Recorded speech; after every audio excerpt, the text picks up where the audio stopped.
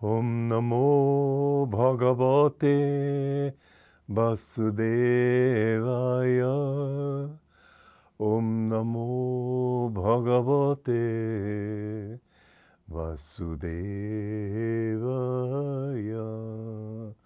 Om, I bow to the Lord Vasudeva. Joy to you, friends.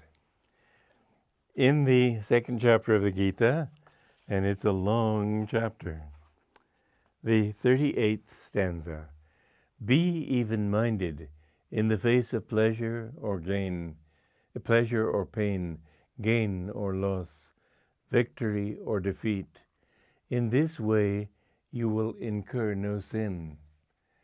It's very important to understand that karma depends upon the emotion behind it.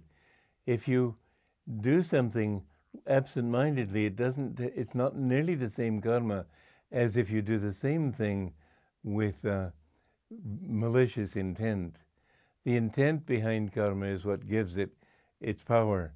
So Krishna is saying, don't have emotions in it. You will be free even of good karma if you can neutralize all karma. That's the best karma of all, to take you beyond even sattva guna into the infinite. So the in-between state between these different opposites, he speaks of pleasure or pain. Well, if you indulge in pleasure and really feel it is I'm enjoying, wonderful food and so on, you get all excited about the good things of it, you will be susceptible to pain. Not only will that pain come to you, because it has to. We're living in a world of consciousness. You can't get away with things just because of thinking that they're just physical. Everything you do is conscious. And if you have great pleasure in what is giving you some pleasure, you'll have an equally great pain. So this is why Yogananda explained that people who suffer from moods are people who have enjoyed the sense pleasures too much in the past. Whenever you have anything pleasing, it's not that you have to turn away from a good meal in disgust. It's not as if you see a beautiful sunset, another one of those. I actually met a saint in India. He was 132 years old, so he must have had something going for him. But he told me I shouldn't enjoy anything. I said, what, not even a sunset? No, nothing. Well, his way was a very dry way. It may lead somewhere, and I suppose it'll lead to something good in the end, but it sure didn't impress me. I think that we should enjoy good things, but the difference is, and Master said this, enjoy it with the joy of God. Understand that you are enjoying beauty, God's beauty in the sunset, and you are enjoying in yourself rather than out there. Any joy you experience, any pleasure you experience, think of it as in here. I remember one time some rather absurd scene going on, and Master and Rajarshi, his chief disciple, were sitting side by side, and they watched this for a while, and there was a chuckle. They appreciated the absurdity of it, but all their enjoyment was inside. Other people would just slap their thighs and say, oh, how funny. You can enjoy everything much more if you enjoy it within yourself.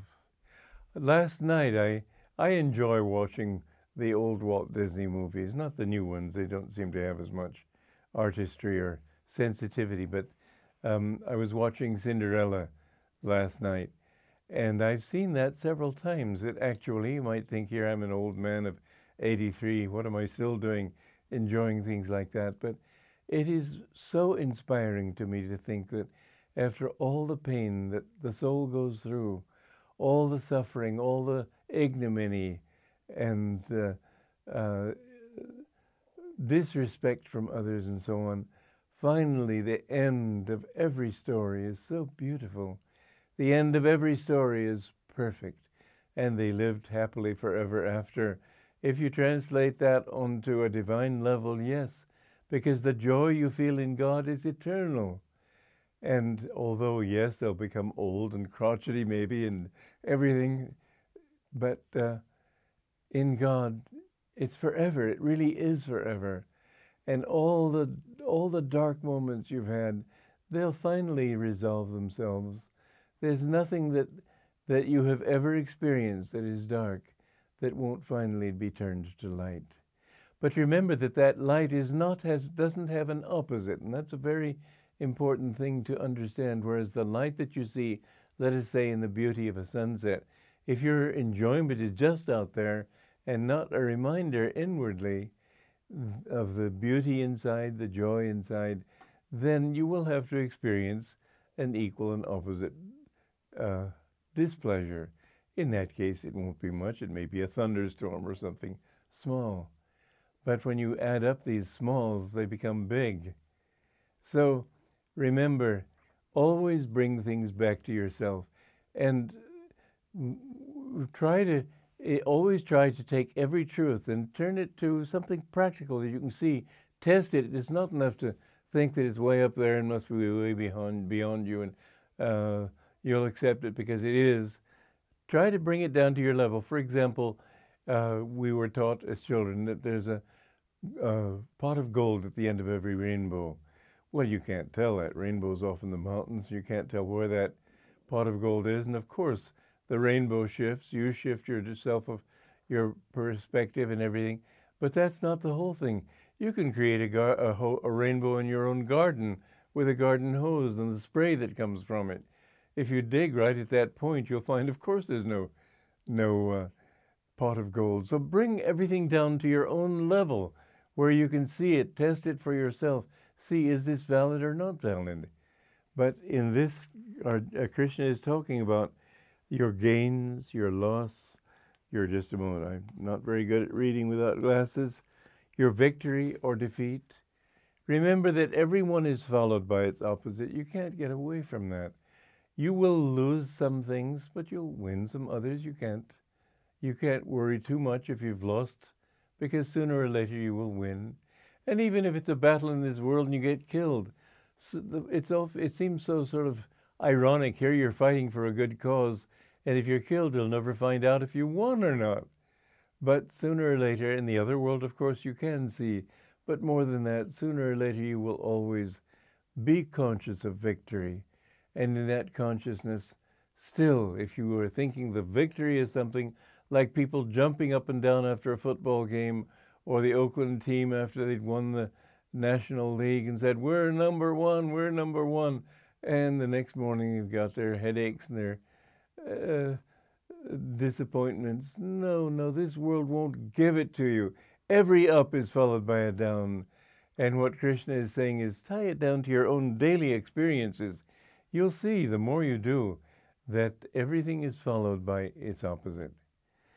You'll get a good job, and then the people in the office will bicker and scold and not be pleasant to work with. You'll find people who are pleasant to work with, and then maybe something else will happen. You'll have a rival who will try to destroy the company, and so on. It goes on indefinitely. And so Krishna is saying, be even-minded. Don't let outward things disturb you. And this is the essence. And he's saying you will incur no sin. Well, that's true, because then you don't get karma. Because the karma you get is from your intention even more than your action. But finally, what he's done here is sum up the Sankhya philosophy.